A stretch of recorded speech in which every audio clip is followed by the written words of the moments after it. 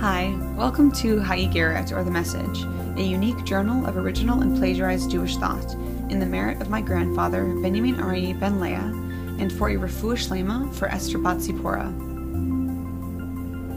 This week's parsha is Korach, named for the antagonist of our narrative of the moment. Who is Korach? Korach is Moshe, Aaron, and Miriam's cousin.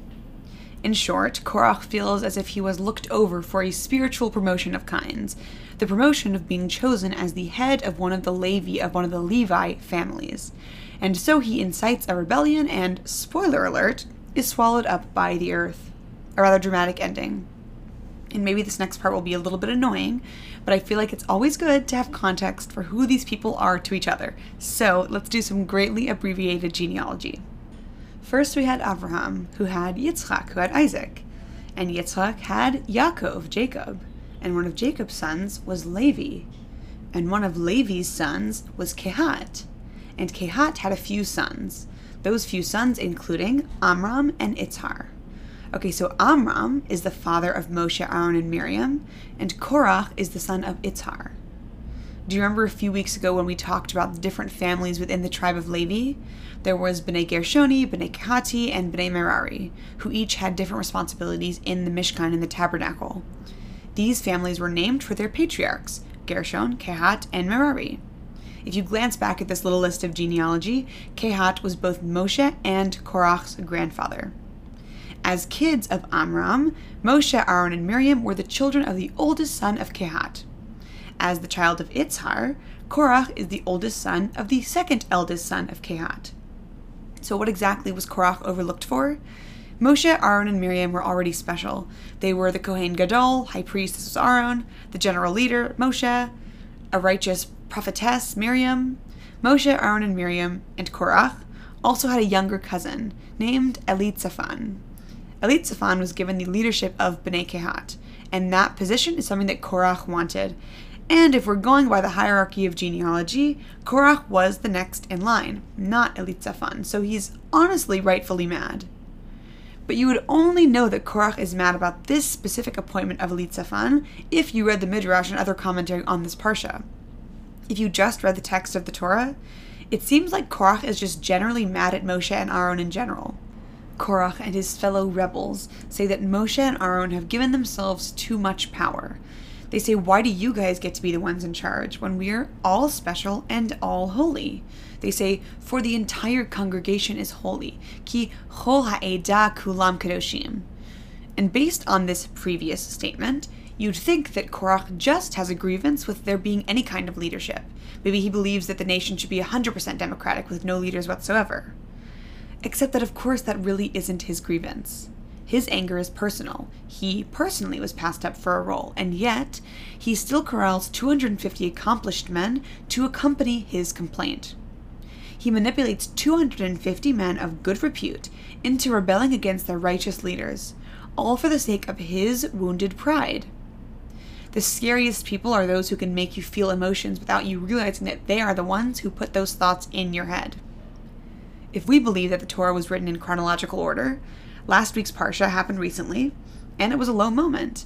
When the spies came back and scared all of Bnei Yisrael into being afraid of entering Eretz Yisrael, the people lost a bit of their faith in the leadership of Moshe and Aaron.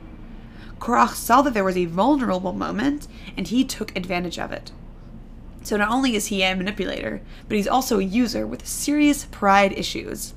Not to mention, not only was Korach already a member of Bnei Yisrael in a special way, he was a member of Shevet Levi, the tribe of Levi, who get to be the priests and be in charge of things in the Mishkan, in the tabernacle. He was also a member of Bnei Kehati, the most elite, spiritually heightened group within the already special group of the tribe of Levi.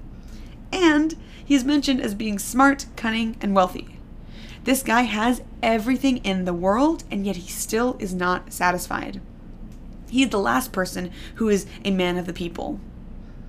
You know how they say that the kind of person who wants to be president isn't the kind of person who should be president, or that the kind of person who should be president doesn't want to be? Desiring power or fame above all else has never ended well for any character in any movie or musical or play or TV show.